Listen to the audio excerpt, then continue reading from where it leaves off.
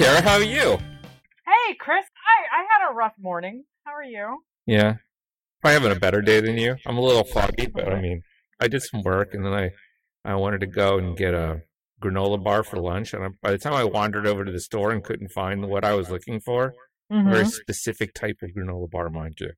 I went through all the ingredients and all the boxes, and I was like, they don't have what I want. I'm gonna go get a giant roast beef sandwich instead, because that's almost Granola the same bar, thing. roast beef sandwich. Completely Yeah. equivalent. I do applaud the roast beef sandwich. I woke up at 4:30 this morning with deafening tinnitus. And then from there, it turns into like this extreme sound sensitivity where any sound makes it seem like somebody is hitting a gong next to my head. It's good that clapping did not actually Oh, work my when goodness. you got on. I would, if we were recording this interview this morning, I would have canceled. I mean, flat out would have canceled because, like, it causes physical pain. My doctor is not quite sure, but apparently this is not an uncommon form of migraine. So I don't know if I now have migraines, but whatever. That's a thing. Migraines are rough. I was in the ER once for a migraine, and another time I got a migraine because I was awaiting a surgical procedure that was in the afternoon. They wouldn't let me eat or drink or have any coffee, and my glasses were off, and I was on a gurney, and just like the train wreck of stuff coming together, I ended up getting such a bad headache that I ended up getting sick right there in the hallway on the gurney under with the door. This is Brooklyn Hospital. Stupid. I named them on purpose because I'm still bitter about it. But only a little bitter, clearly.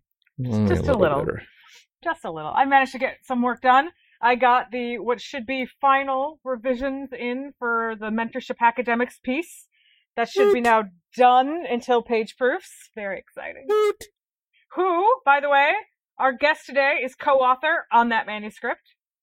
Who are we talking to today? I was just thinking about you all and your manuscript as I perused her extensive body of work. Extensive indeed. We have Dr. Claudia Valegia coming on the show today, and she's over at Yale. And I imagine you have a much more detailed description of her accolades than I do at the moment at hand. So what I can tell you is that Claudia studies human reproductive biology and the ecology and culture in which it develops. She takes a biosocial and situated approach, which is the interplay between, or among, I would say, biology, society, and culture, and the central role of interpreting lived experiences in those. And some of the specifics, she's got such breadth in how she does this that it's amazing. So like some of the topics she's explored are the correlates of the return to postpartum fecundity, the variation in reproductive hormone levels within and between women in relation to environmental variables, growth and development patterns in infants and children, variation in male and female life history in populations experiencing drastic lifestyle changes. And the one I was looking at today in Science Advances, they're looking at the effect of lunar light on sleep patterns and sleep rhythm. Just very, very much all over the place in a good way. And she is the co-director, co-PI on two major projects. The first one with Melanie Martin, who is at the University of Washington and is the mentor, the dissertation chair of one of our producers, Delaney Glass. So there's a close connection there. And we're going to talk to her mostly about this project today. It's called the CARE program, or the Chaco Area Reproductive Ecology Program. And then she's also co-director of the Yale Reproductive Ecology Lab with one of our other recent guests, Richard Bribieskis. Yeah. So super active. Everyone we know has published with Claudia. So I need to get on this bandwagon. She's also a wonderful human. Including you. Yeah. Well, yeah, not she's yet. lovely. It's not published yet. Well, Don't count chickens just yet. But she's also a really, really wonderful person. I reached out to her like a year and a half ago asking for her advice on a grant, and she gave me so much time and, read through drafts for me and everything, which is part of the reason I asked her to collaborate with me on the mentorship manuscript, because it was a really positive experience.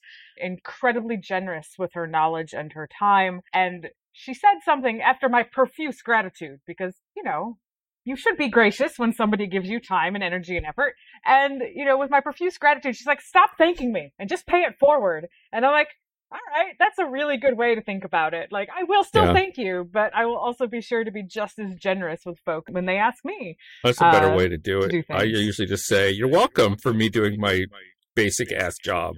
I don't think it was her job to help me. That's the thing. No. We had It's no just- formal relationship that she had to be, held accountable to help me in any way. No, She was just that's kind true. and generous. Shall we bring her in? All right, here we go. Here she comes. Here she comes. There she is. There's Claudia. Hey, Claudia! Hey, Claudia, how are you? I'm fine, right out of breath because I'm running from my class and I thought I would have a quiet space next to my classroom. No, it didn't happen. We've been doing this for 4 years, and I still can't get my text straight. So I'm in a whisper booth in the library, and all I can hear is crackling in my ears. So I'm like, okay, well, at least it's not just my computer and my tech. It's Right. all tech and all computers. Good. What class were you teaching, Claudia? What did you just come from? I am teaching the shorthand is the bio of women. It's the evolutionary biology of women reproductive lives, which is a mouthful. I'd love to see that syllabus. Oh, I'll send it to you as soon as we finish. It's undergrad. It's my favorite class to teach, absolutely. It is my testing ground for a lot of pedagogical things like indigenous pedagogic approaches, Freirean pedagogy. As you probably know, we interviewed your colleague, Rick, a couple Yes. weeks ago about his book about men. So I'm guessing he has a class on male reproductive health No, to we go along with always, yours, right? we And always thought we could do a yin and yang kind Yeah. of thing, but no, didn't happen yet. And then in the current climate, it could be seen as too binary. I was getting ready to say it would probably be too much of a setup for suggesting that there is a binary, and that would Yes. be a problem. I had to put a lot of thought and care into queering up my class, which has been very sobering and very enlightening at the same time. So yeah. I'm curious when, and this is an aside, but it's just because I used to teach an anthropology of sex course that's been taken over by a colleague of mine. I was sort of waiting for a while for people to push back on some of what I noted was probably more complicated material, but I let it be a simplified approach for an undergrad. Basically what I'm saying is I knew it was problematical, but it didn't feel like the culture had caught up to like pinning me to the wall about some of that stuff, so I would say it. But it wasn't until about 10 years into teaching it that I really got pushback from students on some of these issues. And I wonder when you opted to make your changes and when that happened to you, or if it did. No, it's only a couple of years ago. And I feel for you, Chris, because you're a white man. And this is not an easy time for white men to be teaching about all these issues, right? Well, I did hand it off, so yeah. I handed it off to a white woman, but not because of those reasons, because she came in and wanted a new course to start off on that she had already taught. And I had taught it for so long, I was happy to share it. But I did let it go in part because I knew that it would be more complicated for me to teach it now. Good move. So we just finished up transgender athletes as a unit in my anthropology of sports class, and I'm co-teaching it with Tracy Canada, who's a cultural anthropologist that we just hired at Notre Dame. And we split it up between kind of the biology, and we have to break down this whole idea that there is a strict sex binary. And so far, I've been really, really happy with the way students have responded in the openness and willingness to ask questions, because for a lot of them, this is the first time they've actually been presented. Absolutely. Absolutely. Usually with athletes, that's in the news all the time. With the Olympics this past summer, it's something that they are aware of, but they didn't know, and the research behind it. We did that section 2 weeks ago. We read your piece at Sapiens, which they loved. So thank you, Kara, for writing that. And we had a debate on that. It's not an easy topic. And students want answers. They want something that's definitive. Exactly. They want the truth with capital T. And I keep telling them this is not the course for finding. It's not life either. It gives science credit, but it's mostly for non-science majors, which I love because it's my opportunity to get them engaged. And most of them think, oh, I'm going to find arguments for my parents or my friends about this. I say, well, yeah, you can find some arguments, but you're not going to find the definite answer. Yeah. Before we jump into your complex vantage on science and teaching science, because that's pretty much what we're going to talk about today, we want to know more about you. Let's give our listeners some context. So, as we always say, we're about what goes into the sausage, as it were, or into the science, but we also want to know how the scientist is made, because we think that influences the science. So what's your origin story? How'd you get into anthropology? Yeah, well, my life history, it's a little bit unusual in that I was born and raised in Buenos Aires, Argentina. In Argentina, we don't have a college system, so you go from high school straight, choosing a career for life. My choice was biology. So I studied biology for 5 years after graduating from high school. I studied animal behavior. My thesis, which was equivalent to a master's thesis, was learning and use of opiates in crabs. Is there an opiate epidemic among crabs? Oh, absolutely. Every time a seagull flies over them, they release opiates. So, yeah. Wait, so the seagull releases opiates? Or the crab? The crab, because they Part of get the stress scared. response, right? It's a stress response. I So love this. we discovered with those studies that something that is called stress-induced analgesia. So you lower your pain levels when you're under stress because it's not the time to feel pain. You need to escape. So that was my first incursion into scientific thinking. Is this kind of like Pavlov's orienting response? Not really. It's more along the lines of habituation. So I'm not sure we could do this now because we put the crab in a bowl and cast a shadow, just mimicking the seagull. After 15 trials, the crab doesn't care anymore. And we wanted to know why. Was it habituating to the response, the classical habituation? Or, because, I forgot a crucial part. We were delivering also minor electric shock that is supposed to be painful. So after a while, they did not feel the pain. They were not responding to the electrical shock. Are pharmaceutical companies harvesting crab opiates? No. These are endorphins, the thing that we know about. So we release... Okay, so this isn't something like a crab unique opiate. No, we studied the crabs because they were simplified models, and we could we injected naloxone, and everything disappeared. So we proved that it was opiates. So very, very cool stuff. So that was the degree I got at the University of Buenos Aires. I was still very interested in animal behavior, but I couldn't find a program that studied non-human primates, which were my favorite creatures at the time. So together with my husband and colleague, Eduardo Fernandez Duque, we decided to pursue our doctoral degrees abroad. So we applied everywhere, Canada, Australia, the United States, but we finally got accepted into the animal behavior graduate group at UC Davis in California, and we did our PhDs there.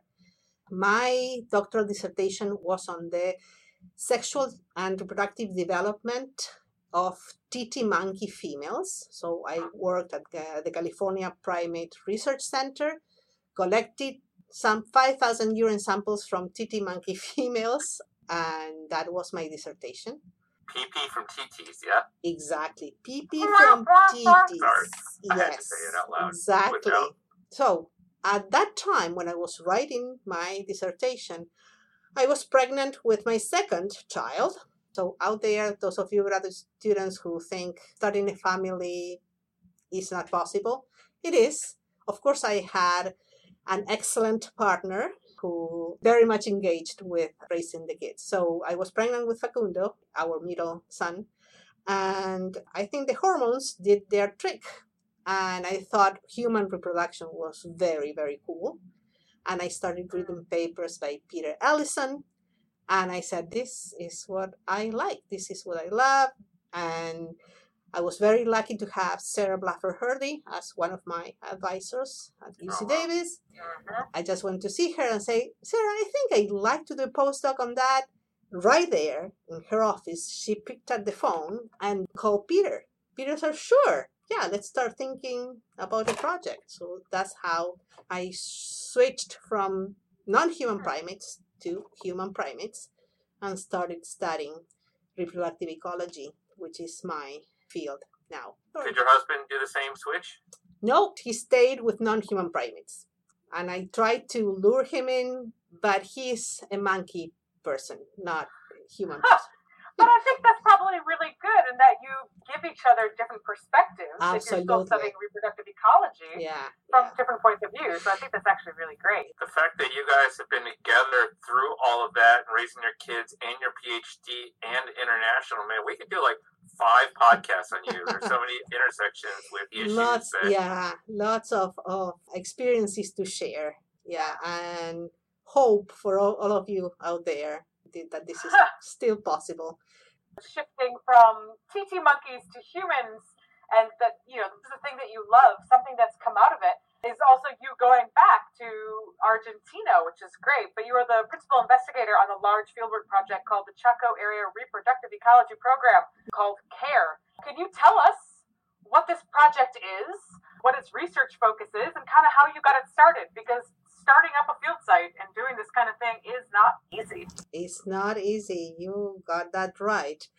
And there's a bit of a backstory to all this. So here we were, freshly minted PhD people in California, thinking that we would go back to Argentina, our home country, and they would throw the red carpet and receive us with olive branches and things like that. There was zero interest in what we were doing. They thought, what are you? You're a human biologist? You're neither a physician nor an endocrinologist, nor what space do you occupy? And so there was basically no space for us. So with 2 toddlers in tow, we started surviving. Eduardo started teaching private swimming lessons, and I was doing practice English conversation with CEOs in Buenos Aires. So we were putting flyers in the cars. We were putting flyers at the supermarket parking lot. We looked at each other and said, well, this is not possible. So we packed our family. We headed north to the province of Formosa and started our freelance science project. We said, well, we have to sell ourselves. We have to sell what we do here in Argentina. Field project was something that we wanted to do. So Eduardo started his field site in a cattle ranch, working with owl monkeys. And I was interested in breastfeeding and fertility. I needed a population of women who breastfed for a long time intensively. That never happened in Buenos Aires. So I was put in touch with an anthropologist who became my friend, who worked with ECOM, an indigenous group in Argentina, which of course, as most indigenous people in Latin America, nursed their babies for a long time. And that's how we started, being freelance scientists, setting up things, and then applying for funding. Peter Ellison was very graciously working with me in putting together an NIH.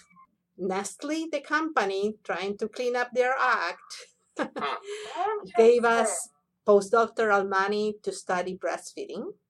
So that's how the CARE project started in 1997. So we are about to celebrate our 25th anniversary, working with ECOM. Can I ask about Nestle really quick? Is that because of all of the work they did to de-incentivize breastfeeding with formulas and stuff over the years? Or? I think there is some PR there and some social responsibility. Did they approach you or did you approach them? It's the Nestle Foundation. is a subsidiary of the company that had, I think they still do, they have fellowships and awards for research that involves breastfeeding different countries. You guys weren't employed at this point, is that what you're saying? No, yeah, we were unemployed, living off our savings. Wow, And with 2 kids. with Holy 2 cannoli. kids. We persevered and said, well, this is what we want to do. And we were able to sell our projects to funding agencies. And that's how my postdoctoral experience started. I first did field work for 2 years, collecting data on breastfeeding practices and fertility, the return to postpartum fertility. Eduardo got his funding from the San Diego Zoo. And so we were there for a while, came back to the States to analyze the samples at Peter's lab at Harvard University, and went back to the field. We had like 6 years of postdoc going back and forth. Joaquin came into the picture, our third son. How'd you do all that? How'd you support the family? I mean, I had triplets. We lived off of loans. Yeah. I'll be paying for the rest of my life. I can only imagine. Well, postdoctoral funding included the salary for us. Okay. And it was a very good time for us, not for Argentina, because the dollar exchange was very favorable for us. So we were able to do a lot with our postdoctoral salary. So that's how we survived. And then I applied for job positions, got hired at the University of Pennsylvania in the Department of Anthropology. And after 8 years, Yale was very good at luring us, both Eduardo and I, into coming here at Yale, and we are very happy here. So the interesting thing you said is that this project is having its 25th anniversary this year, right? Next year, yeah. Next year. So 24 years, that's a long-running field site, and that's absolutely amazing. And I think that's one thing that makes this so unique is this great longitudinal data set that you have. It's quite rare for anthropological research. Was that kind of your initial goal? Was that the design to keep this going for literal decades? Or was it you just kind of kept going to see what would happen? How did that kind of play out? That's an excellent question. I don't think I had the forethought of planning all this. It just happened. But I have to also note that I'm working in my country. I'm working with my people. So that made things a lot easier in terms of knowing the culture and visiting family when I was in the field. So it all aligned in such a way. And very importantly, how welcoming was the community. That they very patiently allowed me to sit with them and ask weird questions and collecting all kinds of bodily fluids. So they were wonderful. They were wonderful and made things a lot easier for me than if I had gone to a completely different culture and country. They speak Spanish, most of them, so that was a common language. So things got aligned in very good ways for us. So starting a project like that from the ground up, I get the sense from how you proposed what you'd like to talk about in the commentary that you sent us, that you have seen over the arc of your career both the positive and the negative side of methods and measurements and how we conduct research and how we do analysis. Probably you've done them all also, right? So I'm curious as to what some of the instigating issues in, we're calling the series methodological pluralism in human biology or methods and measurements. What has pushed you toward being increasingly conscientious about how measurement is done and how our methods are employed for our research? I would like to rephrase the question instead of what, who? Who pushed me? And that is my husband. That is Eduardo. Eduardo has been thinking along this line for much longer than I have, close to 10 years now. And he kept drilling, and I was stubbornly saying, no, I don't care. And he finally convinced me. And I think the piece of reading that made the whole difference was a 2016 paper by the American Statistical Association that really put things in perspective for me, and the way we were using statistical significance in the way we thought about science that was completely misguided. And I started reading papers. Oh, oh my goodness, this makes total sense. So together with Eduardo, we started thinking possible strategies to shake up the system and trying to call of attention and raising awareness that we are not doing things right, that we are putting the cart before the horse, and that we are relying on a very arbitrary, dichotomous form of determining whether a finding is significant or not. Can you unpack what we mean? I'll set it up a little bit because you call for articles to be guided more by their biological significance rather than just statistical significance or biological meaningfulness, I guess is what you say.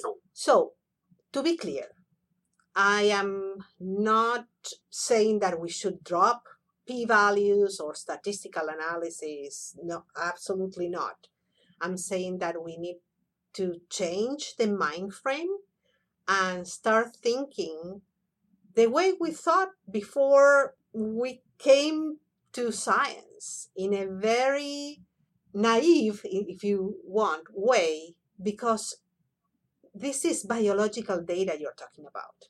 It's not a coefficient, it's not Kaiki index, it's not a statistical parameter. These are hormone values, these are length of bones, these are weight changes. Thinking about the variables we study, that they belong to real people living in the world. So we come with an expertise that gets totally erased when we decide whether a result is significant or not by looking whether it is above or below 0.05.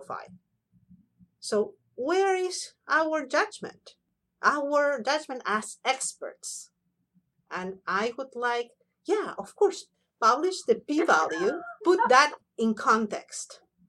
If you report the results, in addition, I would say, don't give me the beta parameters because I don't think that way. But if you want, give me the table. And for people who are interested in that, they can look at that. But give me the real thing, the magnitude of the effect. The take-home message. Yeah, what does this mean?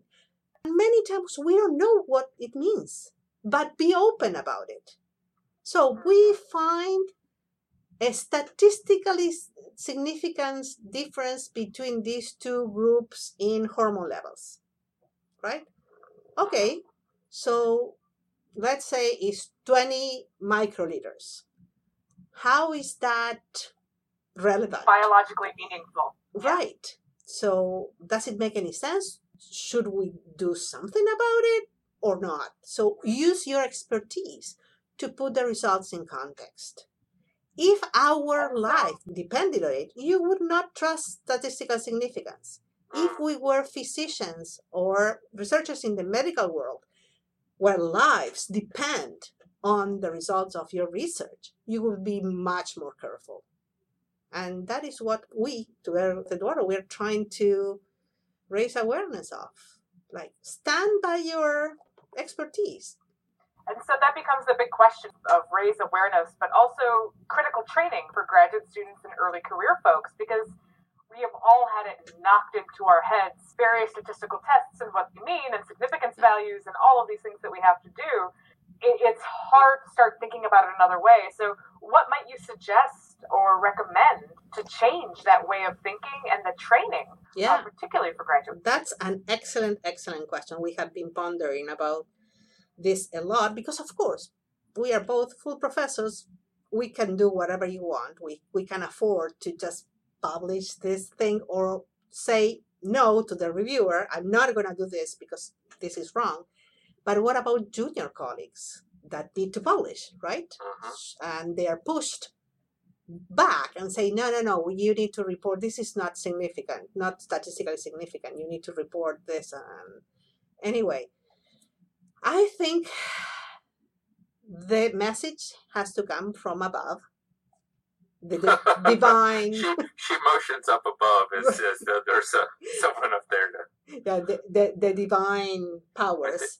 I think we're above, you and I as full professors. So yeah, of course, there is a trickle down thing. But who is above us? Funding agencies, editorial boards. Good point. That can say, you know what? In your paper, have a section that is biological significance. In your paper, have a section that contrasts this, that shifts the focus away from statistical significance into a more contextualized narrative. So this is not something I just came up with. This is a recommendation from the American Statistical Association that there needs to be institutional change. So it is the Human Biology Association through the journal. It is the AABA through the journal that needs to say, you know what, we are shifting the way we are reviewing these papers. So it doesn't fall on the junior authors to say, well, yeah, my professor says that I should do this or that, or no, it is expected from the journal that you devote time to this, thinking energy to these issues. Oh, and what's so weird about this is in some ways it's a return or sort of circling back around to not just where we started before we became PhD'd scientists with the statistical training, but Hrdlicka, when he started the American Journal of Physical Anthropology, AJPA, soon to be AJBA, he did not accept anything with statistics used in it. He didn't believe in statistics. And, the use of statistics is really only 100 years old. It's slightly younger than our discipline in general. So what we're talking about is to have a biological sense, anatomy and physiology sense going in and be able to explain everything independent of statistics. And the other thing I'm thinking about is psychology, where you're not necessarily talking about biological mechanisms, but they're looking at psychological constructs, and maybe even if they don't think about the neurological correlates, there is still implicit biological underpinning, but without being able to explain the biological mechanisms, they will do something like do multiple studies to triangulate and replicate and validate within one publication, which is something that's frequently missing, I think, in our field. Absolutely. And we have lost the sense of really delve into the uncertainty of what we are doing, which goes back to a conversation we had about giving the answer and the truth. We have to embrace uncertainty. And by embracing, I mean really in the paper say, well, this is the cloud of uncertainty that surrounds our results. This could be something that is meaningful or not. And there's nothing wrong about it, because that's the way science moves. You refine things to narrow that cloud, to make things more understandable. I also think, and part of this is, I think, Bill Leonard's leadership with the AJHB. I have been, in my own work, putting a lot more theoretical sort of thing. There isn't the statistical significance to demonstrate the validity of a hypothesis moving forward, but it is still pushing forward like a biologically meaningful explanation for what might be going on. And I feel like I have gotten knocked down for that in review at other journals or in the past. And recently now, I feel like I'm actually getting more support to put those things through. So there might be some changes on the horizon from the review respect. I hope so. Together with that comes, I think, a decision to put more emphasis in visualizing, not the tables with all those coefficients and the stars with, it looks like Starry Night, but conceptual diagrams causal diagrams if you can, or give me a box plot that allows me to see the real data, the dispersion, and how it is packed, right? So those kind of changes that are not huge, they're small changes that may get us closer to a more valid and robust science. It took me several years of playing with data and finally hitting a wall in terms of not finding anything significant before I even trusted anything I had ever found or published before. Because I kept thinking, what am I doing that these results are coming out significant? And, on the one hand, I'm not going to toot my own horn here because I've designed some bad studies and done some mismeasurement along the way. But I think if your study's sound, the idea that you will find significant results shouldn't be a surprise, right? You knew that going in, or you're not going to get all this money to be able to do some of these projects. But knowing some of the shortcuts that you can take in variable building or biomarker assays, or, just stuff that, just as an example, like people leaving things in their trunk with saliva samples. And then I'm like, do I analyze this? And I'm a grad student. Of course I'm going to analyze it. I need all the data I could get. And I'm like, what do you do if someone leaves it in their trunk? Nobody has an answer. And I'm like, well, just put it in the data set and don't say anything.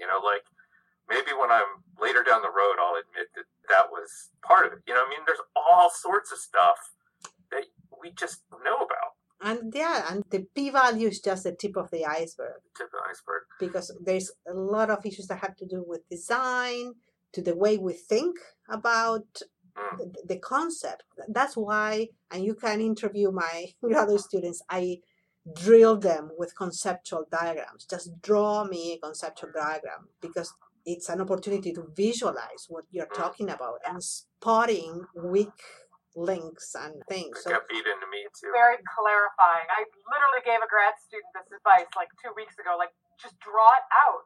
Try to figure out your own thinking, and you can't do that with it just like this in your head. You need that physical mapping on paper.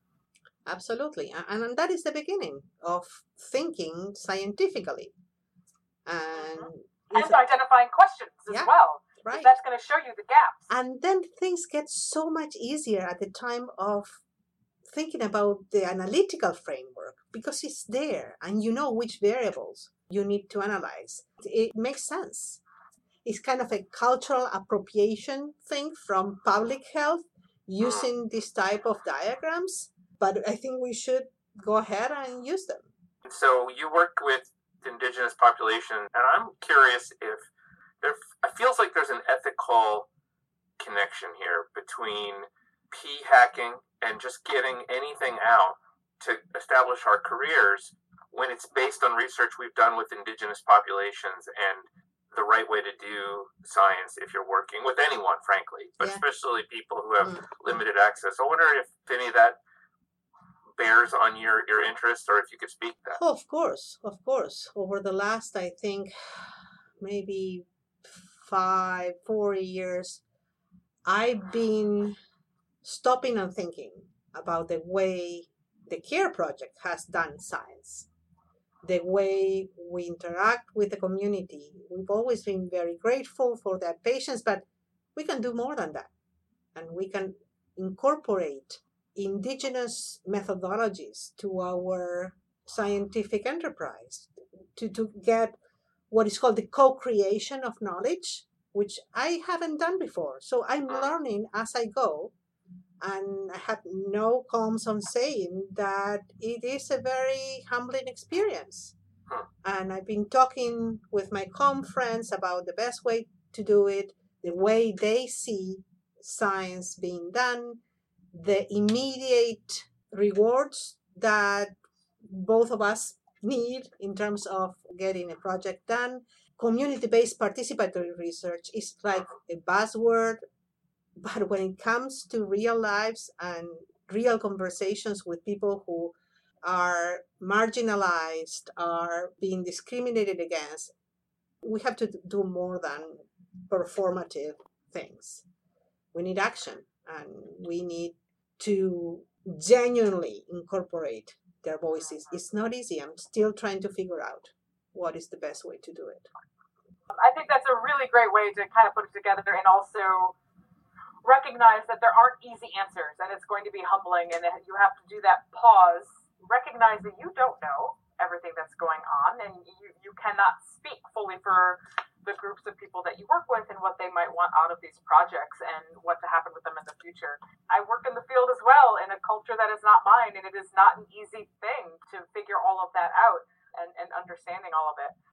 But anyway, to wrap things up, we've had some amazing, high-level discussions today. This has been a really great kind of state of the field and moving forward, both methodologically and also the culture of our field. So thank you for bringing this perspective to the show today, Claudia. And we'd like to end with a fun question. We want to hear how you integrate your personal and professional life, what you do for fun, what hobbies you may have, or what you're watching, reading, or listening to these days. Yeah, I am so privileged, so lucky to live by the ocean. So we live in Madison, which is on the shoreline by the Sound. And I go on walks on the beach very often. Yesterday we had lunch at the beach, so that's one of my favorite things, be walking there. And there's Hammonasset State Park, which is an amazing stretch of beaches with trails, bird watching, so that's what I do. And my second hobby is cooking. I'm an Italian mom, so I cook a lot. It is the way I channel my creativity in the kitchen. So what does Argentine Italian in Connecticut look like? Because my wife's Italian American, so I'm familiar with that, and I've had some Italian friends via Argentina, but I didn't get to eat with them. So well, it's a nice fusion because at home there's a lot of beef, a lot of asados, barbecues, empanadas, but there's a lot of pasta too. So that's the way. And it's Connecticut is full of Italian Americans, so I feel at home. Sure enough is. Yeah. I come from an Italian family as well, and the 4'9" little Sicilian grandmother and everything. Right. So the 4-course meals and everything, and sitting for a long time at the table. That is. Do you do Feast of the Seven Fishes for Christmas Eve and all that? No, not to that extent. But yeah. Now we are all looking forward to Thanksgiving, which is something that we have adopted. And my kids would not move. I said, well, this year let's do Ethiopian food.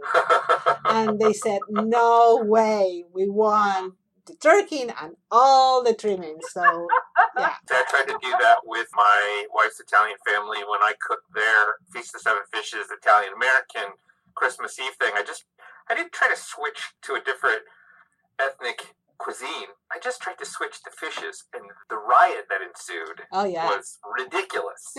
Yeah. Come on, people.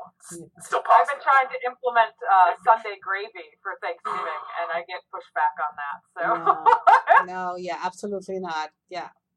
So I want to point out that our guest, Claudia Valeggia, I wasn't sure if you pronounced it with the Spanish way or Italian way. Claudia Valeggia is the way they pronounce it here. Yeah. Claudia Valeggia is in Spanish. Uh-huh. Claudia Valeggia is in Italian. Oh, I love that. And I respond to any of those versions. So you have a whole bunch of things out recently, and we didn't talk to you about the research stuff today, and we won't, because that's not what you suggested we talk about. But we'll have to have you back on, because there's how lunar light affects sleep. Yes. There's a paper coming out on C-reactive protein in Samoa. There's all kinds of interesting work that's going on in your two groups. And I'm super jazzed that as long as I've known you, I didn't know the breadth, and I have some reading to do. So I encourage our guests to go track you down on your website, and you're on Twitter. I am Valeggia Claudia. And of course, they can look you up at Yale and email you and all that. Yes. So we want to thank you so much for joining us today. Great, Claudia. No, I want to thank you for giving me this space to do a little bit of preaching. Well, sure. So this has been a lot of fun, and I would like to keep talking Great. Thank you so much. Thank you. And enjoy the rest of your week. Thank you. You too.